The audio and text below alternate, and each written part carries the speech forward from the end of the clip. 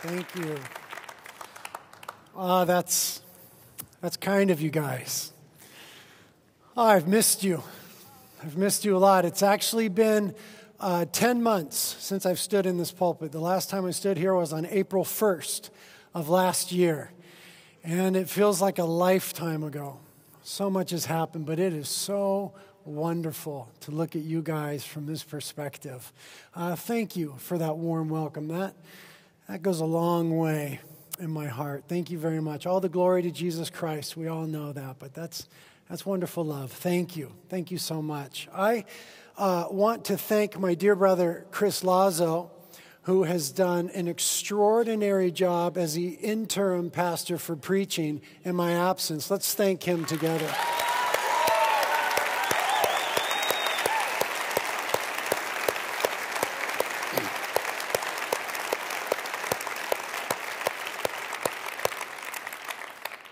I also want to thank the elders and the staff at Reality who have done absolutely wonderful, spirit-filled, humble work at leading this church the past 10 months of my leave of absence.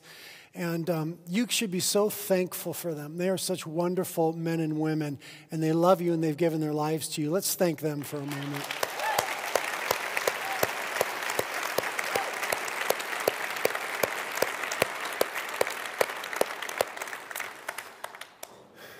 And I just want to thank real quick the Carpinteria campus. Since I've been home with my family from Israel since November, I've been just attending church there, sitting in the back row, and being at church there has saved my life.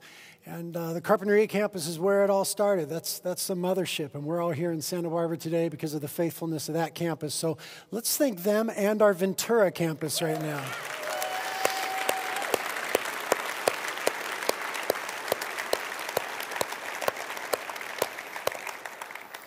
Carpinteria campus, Ventura campus, I love you guys so much. I wish I could be there in person with you today, but at the moment I'm here, but we're all in this together. So let's open up in our Bibles now to Matthew chapter 10.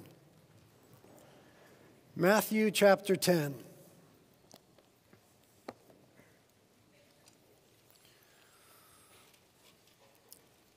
In the 10 months that I've not preached, I have not kept up on my voice training, and so it appears to already be leaving me 3 minutes into speaking. Nor have I kept up in any way on my preaching skills, so I beg your pardon if today is somewhat messy and unpolished, but such is my life, and so shall my preaching be. And other than the anointing and the power of the Holy Spirit, it shan't be much. But we'll trust the Lord. Matthew chapter 10. The title of the sermon is When Sparrows Fall. Matthew chapter 10, we're going to read verses 28 through 31. Jesus speaking says, "And do not fear those who can kill the body, but are unable to kill the soul, but rather fear him who is able to destroy both soul and body in hell. Are not 2 sparrows sold for a cent?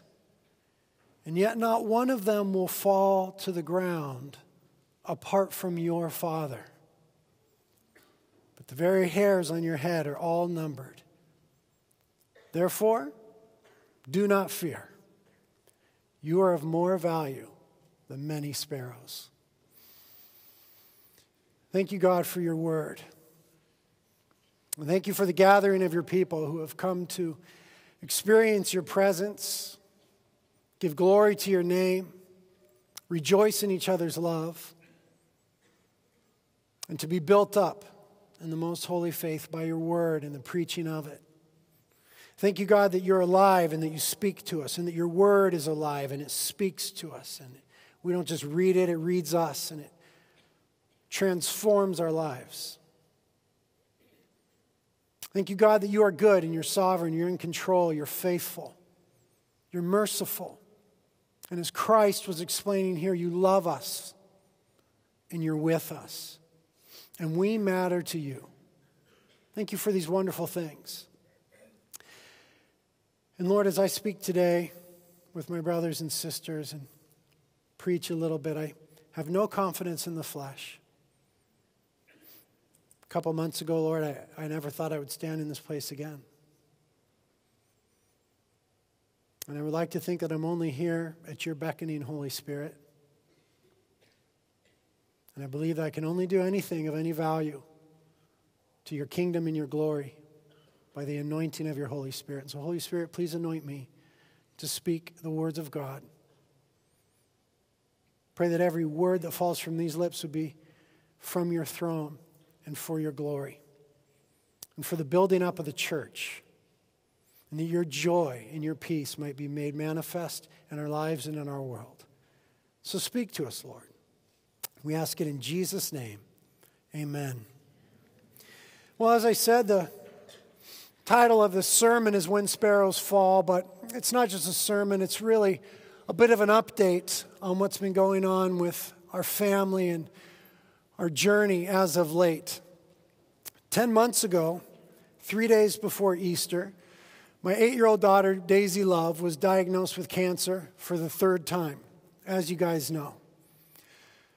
And we underwent some treatment at that time, chemotherapy and surgery. And then, as you know, we left in August for Israel. And we were in Israel from August to November seeking alternative treatment. Treatment's not available in the U.S., immunotherapy and a cancer vaccine and all sorts of different stuff. So we spent a few months over there doing that. And then we got home in mid-November. And then just 6 weeks ago, on December 14th, I was with the elders, and we were in Carpinteria, and we were fasting and praying, seeking the Lord as He's entrusted us to lead this church. And my wife called me,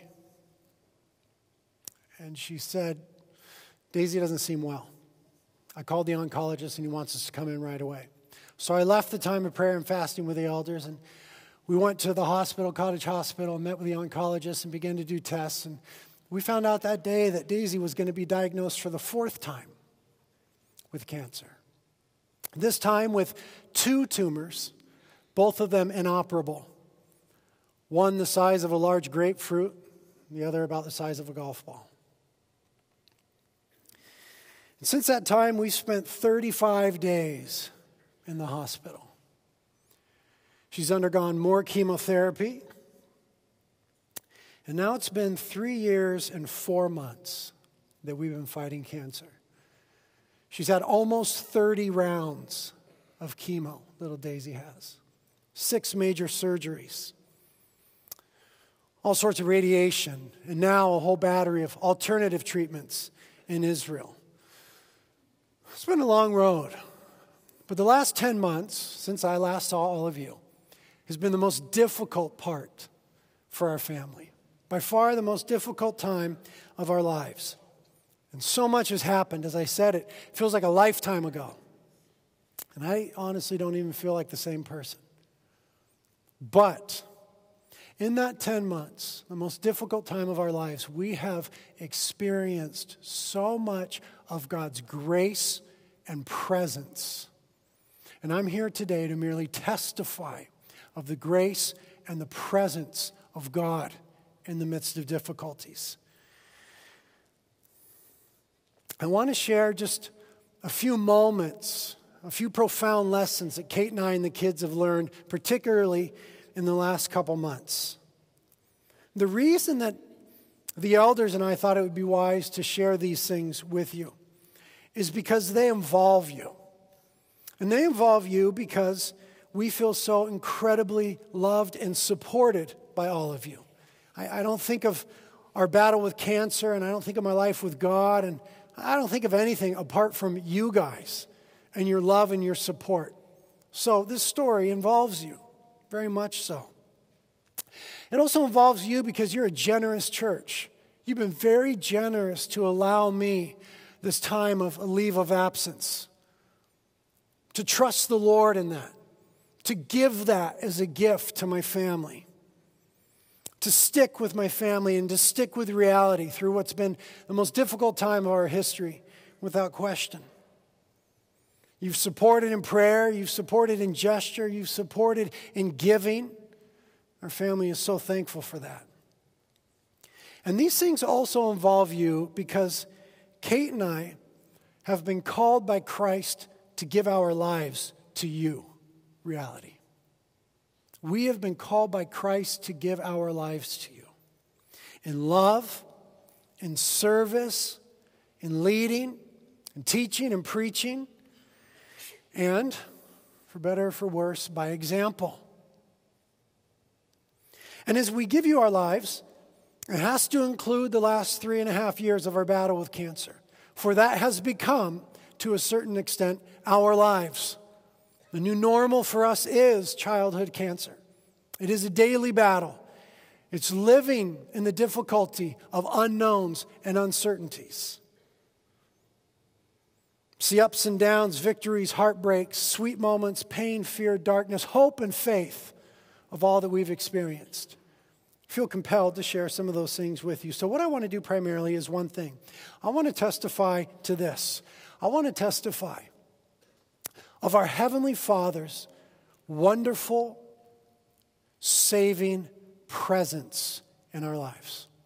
Our Heavenly Father's wonderful, rescuing presence in our lives. In hopes that when your life is difficult, when you're facing times of uncertainty, overwhelming odds, difficulties, darkness, that you'll be inspired to remember the promise of Scripture, that the Father is with you. And in those times, that would be for you, as it has been for my family and I, enough.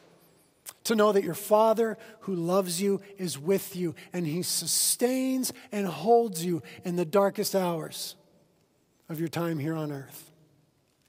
That's what Jesus is getting at in this pericope, in this little section of Scripture here.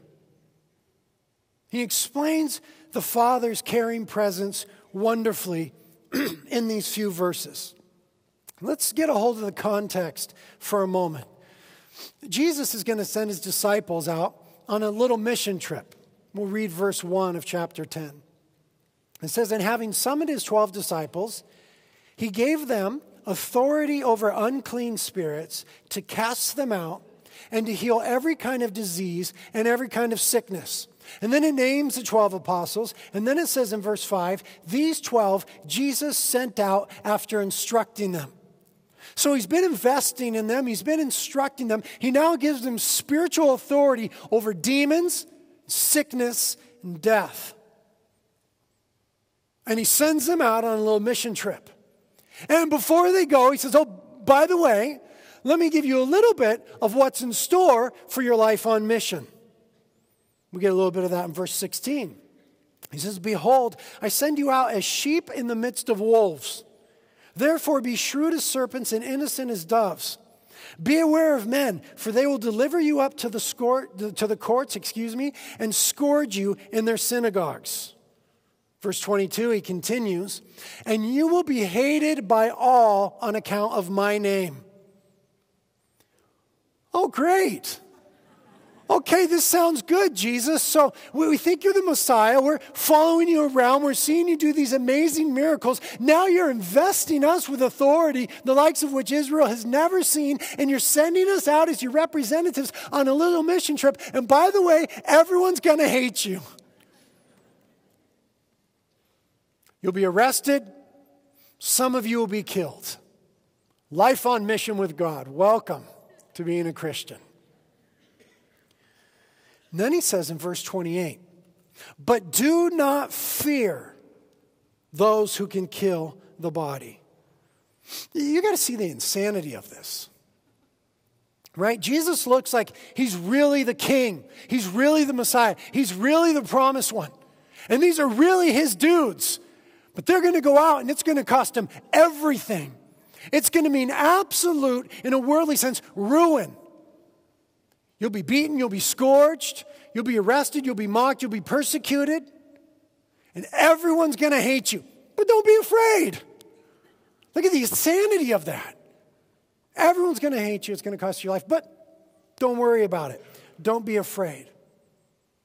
Jesus says in verse 28, instead, fear God. Don't fear those who can kill the body but are unable to kill the soul, but rather fear him who is able to destroy both soul and body in hell.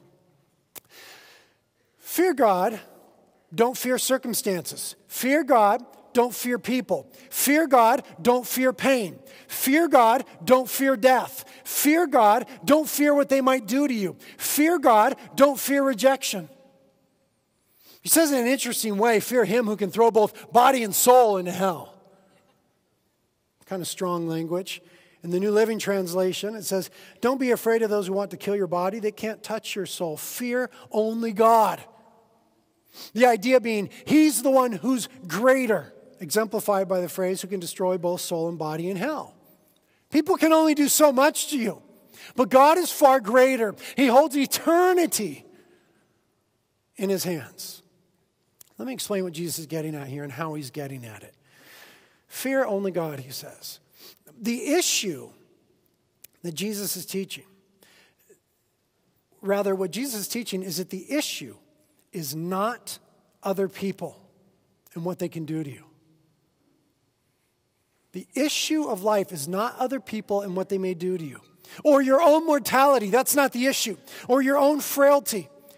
The issue is not our bodies, nor their failure, nor sickness or disease. It's not pain, it's not suffering, it's not even death. That isn't the issue.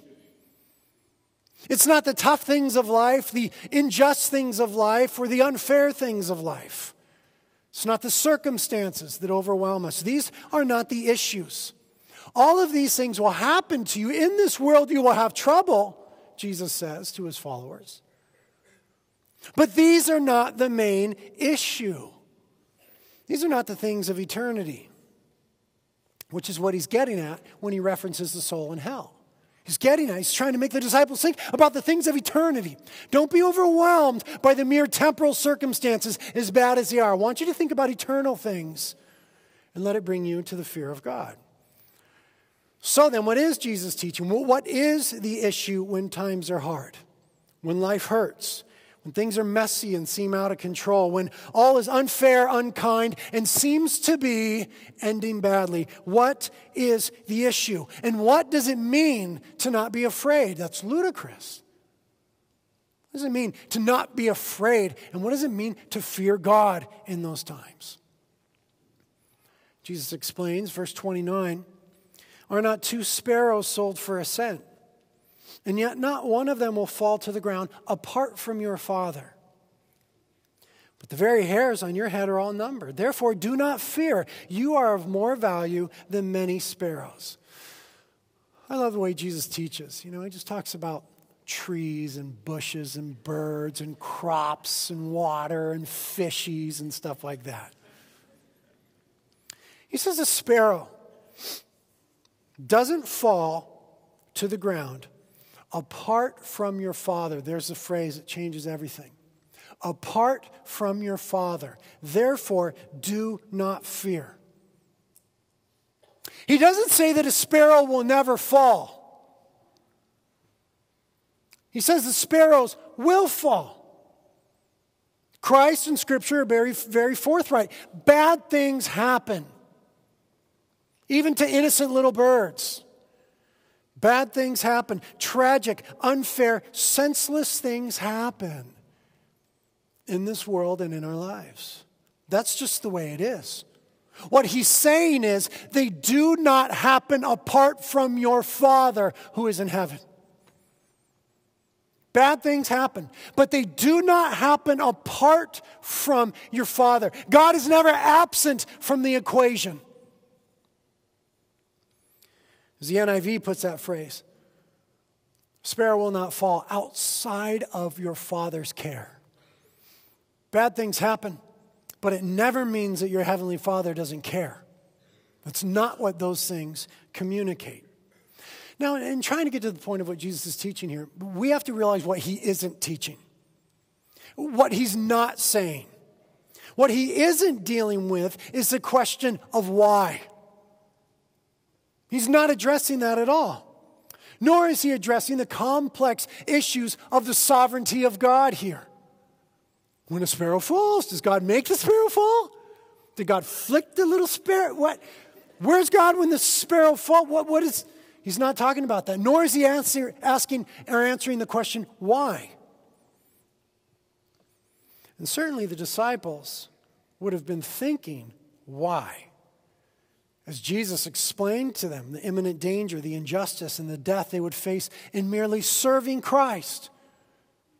Certainly they would be tempted to say, if we're just obeying the Messiah and doing the works of God and being on mission for Him, why would we be arrested and scourged and rejected and even put to death? Why?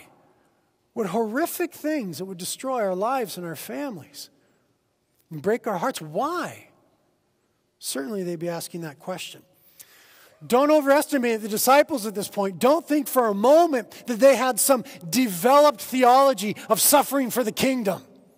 These bozos are no Apostles Paul.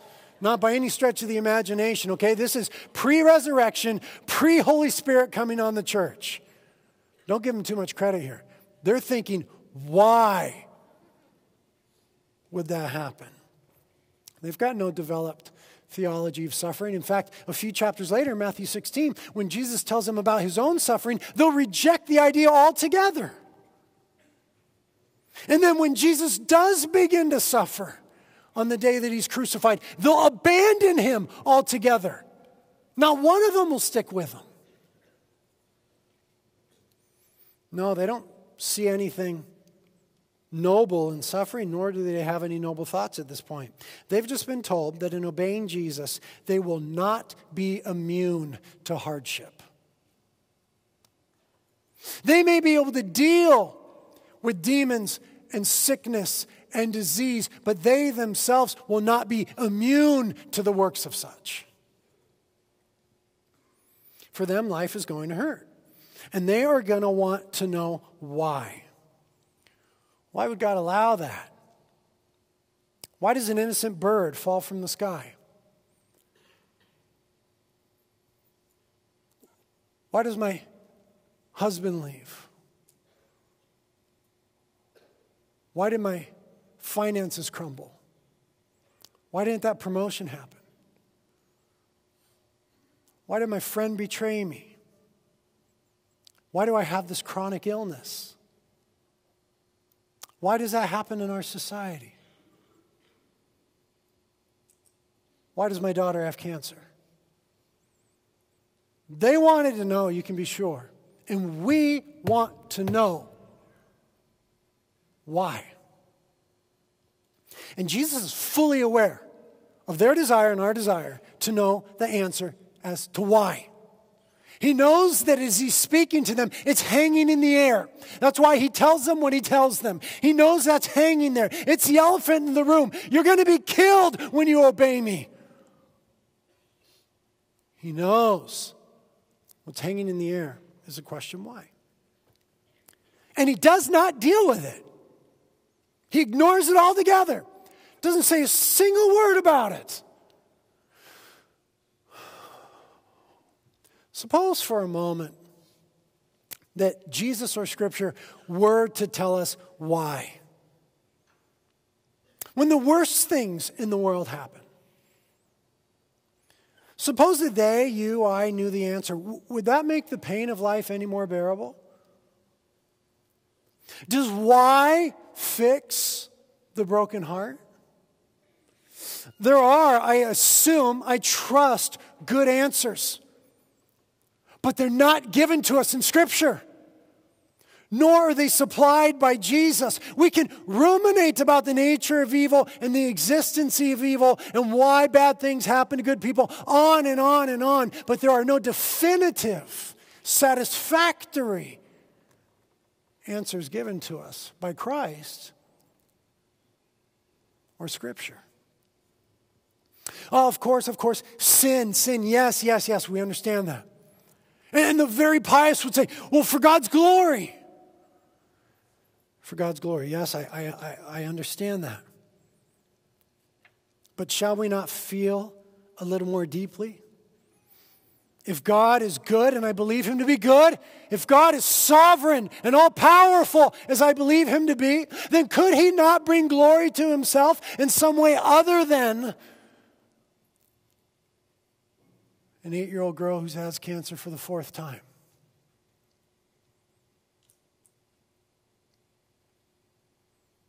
You see, the why question is not so easily answered. Because it isn't the right question.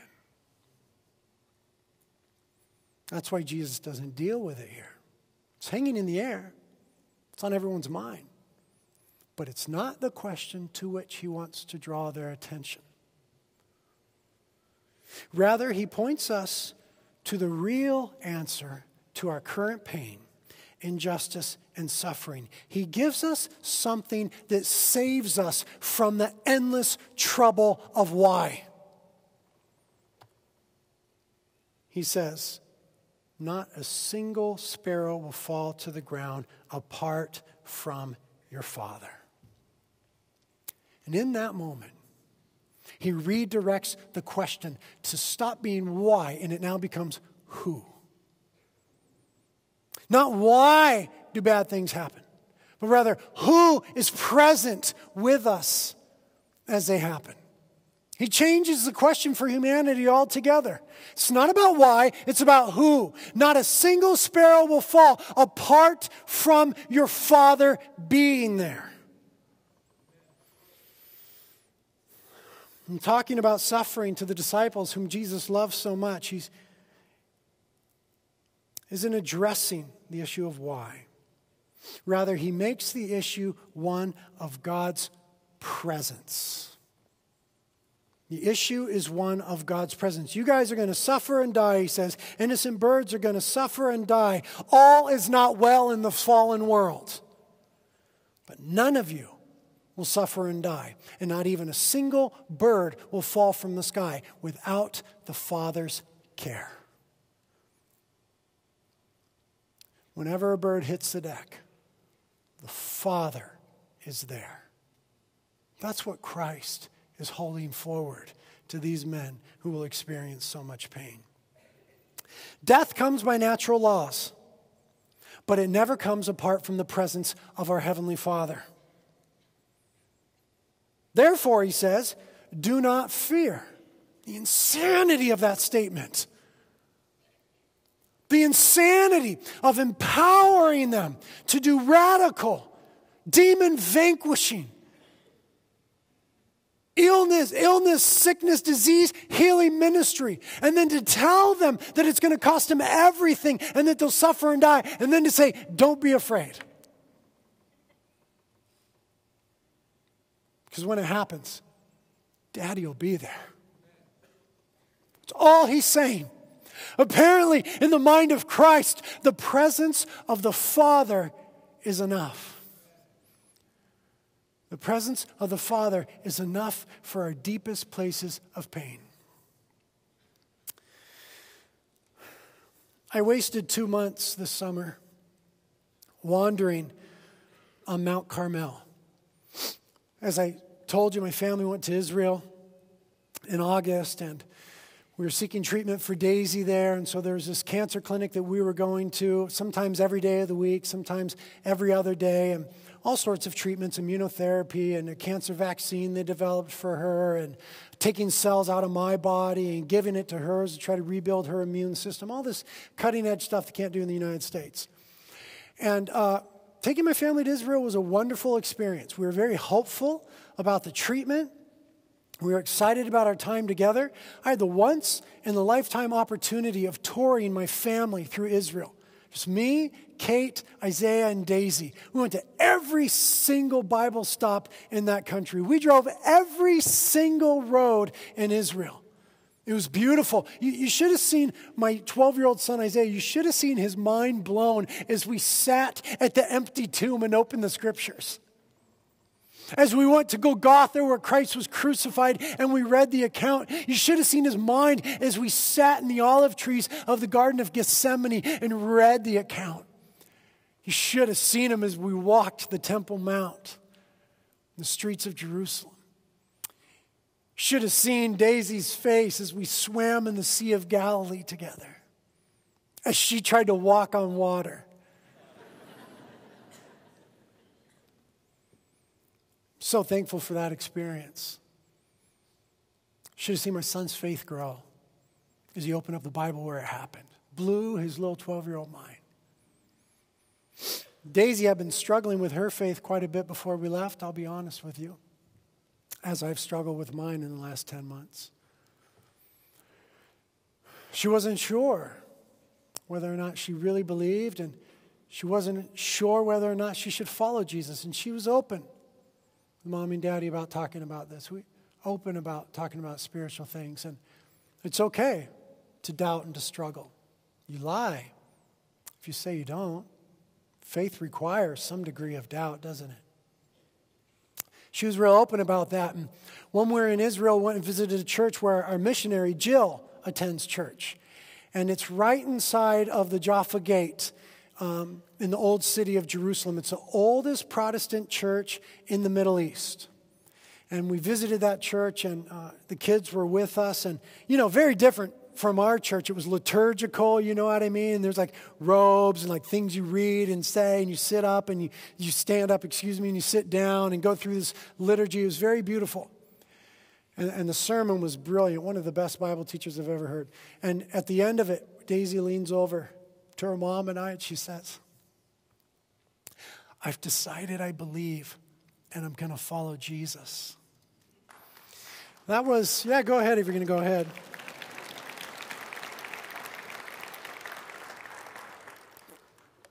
That was the kind of amazing, unforgettable stuff that was happening in Israel. Got great surf in Israel, by the way. My son and I surfed every day for the first month and a half. Got good waves. Got an absolutely vicious tan, the whole family. Unbelievable. Air was like 95. Water was like 85. It was beautiful. And then the last couple of months, we moved to this little city right at the base of the mountain range that makes up Mount Carmel, right where it meets the sea.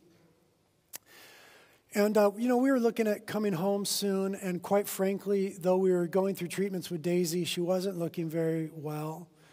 Seemed like her health was deteriorating. We had suspicions. It's not our first rodeo with cancer. We were nervous about it, and I was struggling. I was having a hard time. Such a hard time that I took up running. Those of you that know me know I must really be in a bad way if I'm running.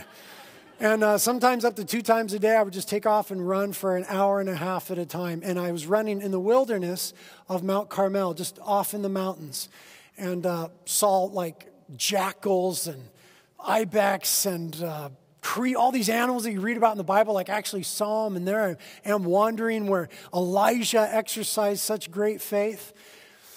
And I would go out into the wilderness, and I would stand in open fields, and I'd cry out on God. And heaven went silent to me. Come on, God. I'm in Israel. Like I'm here, I'm in the place like where Elijah prayed and it began to rain, and where the prophets of Baal were defeated, and where all this stuff happened. Here I am. I expect you to be here. If you're anywhere, you got to be here. And heaven went silent to Britt Merrick for 2 months. And I came home with a severe case of depression. I've never really been depressed before. I've seen it. I was depressed in the truest sense of the word. Some of you know what that means, some of you don't. The wheels just came off. Stuff hit the fan. I came home and was in a tough spot. And after being home for a couple weeks, my wife sat me down one Sunday evening, she said, "Here's the deal, honey. I'm not going to make it with you being like this." Again, Daisy seemed to be deteriorating. We were nervous about that. And she could barely walk at this point, hadn't yet been re-diagnosed. She sat me down that Sunday evening. She said, "You need to get your stuff together." If you guys know what depression is like, you can't just turn it on and off. It was the kind of depression where it was hard for me to get out of bed. I'm supposed to be somewhere. It took me an hour and a half to brush my teeth. But when my bride looked me in the eyes and said, "You better get it together, man, or I'm not going to make it," I said, "I'm going to get it together." So I woke up the next morning. I said, "Okay, wow, man, God isn't talking to me. He's not helping me. How am I going to pull this out? How am I going to climb my way out of this pit?" I said, "I know what I'll do. I'll do chores." Always helps me. I don't know if that's your gig. Me, if I do physical labor, it just helps me, body, soul, mind, spirit, everything. I just said, okay, I'm going to do chores. It's hard for me to get out of bed. I can't even brush my teeth, but I'm going to do chores. So I made a list of chores. And the first chore was, I had built my son a skate ramp at our house some time ago, and this tree was hanging over it and dropping all these leaves on it. And he said, "Dad, I want you to trim that tree and fix it so I could skate my ramp without all these leaves on it." So the first chore was climb up this tree and trim it. So I got up that morning, I put on my Wranglers and I put on my boots. Yes, I have Wranglers and boots. And I went out there and I got a saw and I climbed up in the tree and I said, "I'm going to get out of this pit and I'm going to fix this tree and it's all going to happen for me. Come on, son, let's do this. Watch Daddy." And I climbed up in the tree and I started to cut and I fell from the tree. It's pretty high. We lived near this horse property and I fell and on this big wooden fence and broke through the fence with my ribs. Injured my ribs, hurt my ankle, laying there on the ground, couldn't breathe, couldn't feel much. Said, "Isaiah, go get your mom." Kate came out and looked at me and said, this is not what I had in mind. Okay, bro, this is not getting it together. You're not helping. No, honey, I'm getting it together. I swear, I'm good. I'm good. And I went and lay down on the couch and my ankle swelled up to about that big. Not exaggerating. Now, I do like to exaggerate, but I'm not exaggerating. My ankle's like this big, unbearable pains. And I started to go to that place of, "See, God? Why? You got to be kidding me. After all we've been through, you must have heard what my wife said last night. You can't give me the grace to trim a flipping tree? This is too much to ask. I just want to trim a tree. Okay, I just want to climb out of this depression and trim a tree and look and say, okay, I trimmed a tree. We're going to be all right." God, you got to be kidding me. You got to be kidding me. And I started to go there in my mind. And then I woke up the next morning. I started puking blood. They rushed me to the hospital. I got admitted to the hospital, spent a couple days in the hospital.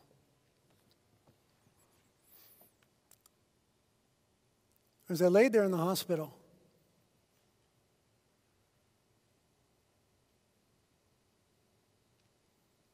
God's grace fell on me.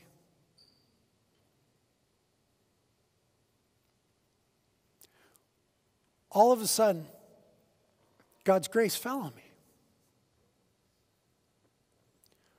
All of a sudden, the depression was gone. The anger, I'm so angry, so mad at God, so mad at the world, so mad at cancer. The anger was gone. The despondency was gone. And God's grace just fell on me. In such a way that when I tell the story, I say this: I climbed up a tree and God pushed me out. And somehow His grace fell on me. When I fell from the tree, God's grace fell on me. Here's why I think God did that. Because a couple days after I got out of the hospital, we were back in the hospital with Daisy, and she was re-diagnosed for the 4th time. And if God's gracious presence hadn't been with me, I don't know how I would have dealt with that. And so now Kate and I are in the hospital with Daisy, and they're running the tests, and she's laying in the hospital bed, and the doctor comes in and says, "Hey, let's go in the other room and talk." That's never good. All right, we've been there a lot of times. When the doctor says, "Let's go in the other room." So we go in the other room, and he explains to us, okay, there's a new tumor, and then there's a second tumor, and one's really big, and this and that, and they're inoperable. And he begins to tell us not just the diagnosis, but the prognosis.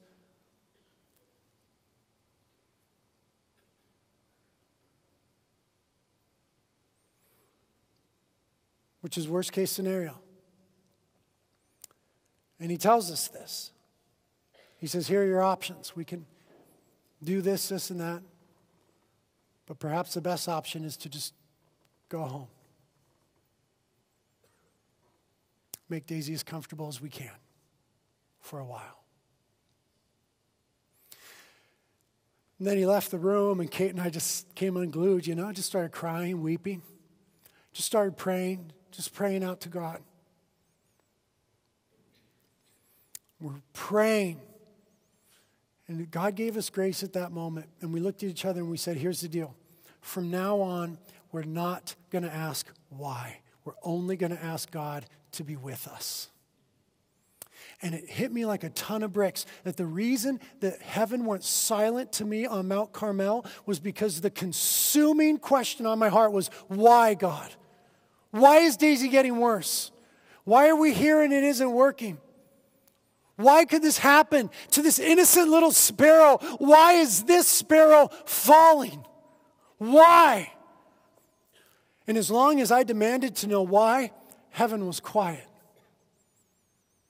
And the moment Kate and I said we're going to stop asking why and we're just going to ask you to be with us, God, heaven opened up. I'd been asking the wrong question. I was such a fool. I've been asking the wrong question. It wasn't about why, it was about who.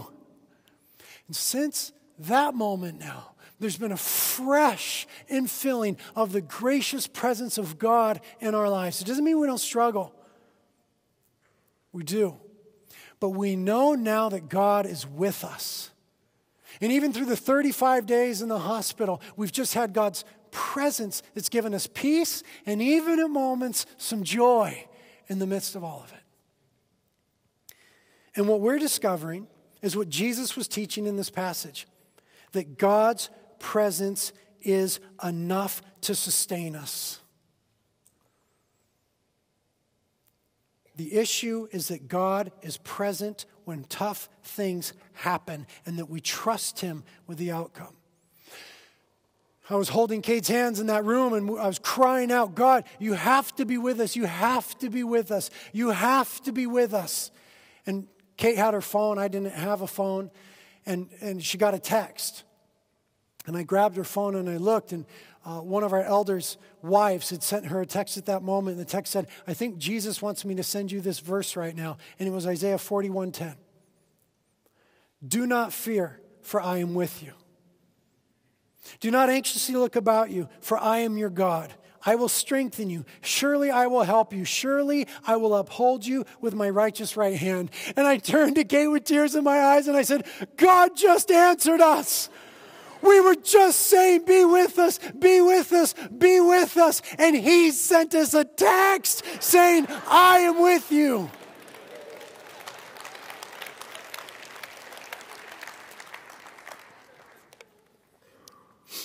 It was a text message from God through this girl, but from God. Jesus says, don't be afraid of what can kill you. Cancer's not the thing to fear.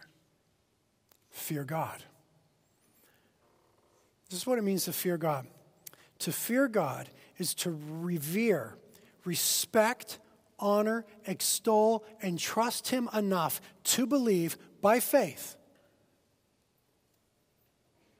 that He is good, sovereign, and present when life is hard, cruel, and out of control. That's what it means to fear God. And then to honor Him in that way. You see, life is always going to present things that will incite fear, right? Illness, impending death, rejection, financial hardships, failure, loneliness, abandonment, the unknown, loss of control.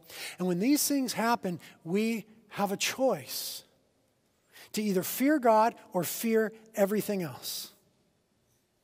And to fear God at the very minimum means to trust Him when everything around you is saying He can't be trusted. Faith in the face of pain is this: trusting God's goodness despite any apparent evidence against it. One old saint said this: a living faith is nothing else than a steadfast pursuit of God through all that disguises, disfigures, demolishes, and seeks, so to speak, to abolish Him. Pursuing God even when everything around you would say He isn't there. To pursue God and not merely to pursue answers or a desired outcome. That's where I went wrong. You see, I'm testifying today as one who did it so wrong and had to get thrown from a tree. I had to get a text message from God before I could see I was asking all the wrong questions. It's not looking for answers or resolution or desired outcome. It's looking for God, whom Christ says is present in our pain. None of it happens apart from your Father. You see, in the most difficult times of life, we want clarity. In the most difficult times of life, God wants our trust. And those two things are in opposition to one another. We want clarity. God wants our trust. And rather than giving us answers, which Scripture doesn't promise, and which wouldn't suffice anyway, He wants to give us Himself, which Scripture promises, and which is sufficient for every difficulty that we face. What I realized was that I wasn't pursuing God Himself. I was demanding answers from God. And at some point we have to realize our puny status as creatures and not Creator. Are we to assume that even if God were to explain it to us, that we could comprehend His infinite purposes? See, I was pursuing answers, which isn't to trust, nor is it to fear Him. Don't fear all these things. Fear God. Why? Because wherever there's something that might make you afraid, your Father is there. And He cares. And His presence, not the answers as to why, is the remedy that Scripture holds forward for fear over and over again.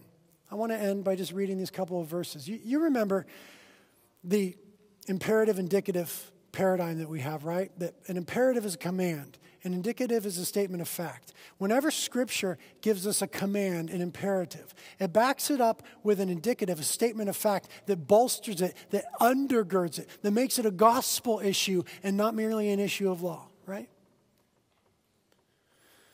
So in Scripture, the imperative or the command, do not be afraid, which is so absurd in this life, is always connected with the indicative statement of fact, I am with you. The command, do not fear, is always connected to the promise, I am with you. It is never connected to the promise, and I will explain it to you, mijo, don't worry. I'll explain everything. As if God needed to explain Himself to us. I'm sorry, God. He doesn't. The command, do not fear, is always connected with the promise, I will be with you. Deuteronomy 21. When you go out to battle against your enemies and see horses and chariots and people more numerous than you, do not be afraid of them. For the Lord your God who brought you out of the land of Egypt is with you. Joshua 1:9. Be strong and courageous. Do not tremble or be dismayed, for the Lord your God is with you. Isaiah 41:10. Again, do not fear, for I am with you. Isaiah 43. Do not fear, for I have redeemed you. I have called you by my name. You are mine. When you pass through the waters, I will be with you. Do not fear, for I am with you. This imperative indicative paradigm, this divine reasoning, is exactly what Jesus is presenting as the question of why hangs in the air. Jesus moves us to this logic of the reason that we don't have to be afraid is because nothing hard happens apart from our Father's care. So we can't accuse God anymore of not caring. Jesus said that's not true. He always cares. He's always present. And His presence proves that He cares. And it soothes our fears. Even though I walk through the valley of the shadow of death, I will fear no evil. Why? For thou art with me. It's the only answer to that question. I'm in the valley of shadow of death. I won't fear evil. Why? For thou art with me. And Jesus is the ultimate expression and proof of God's desire to be with us.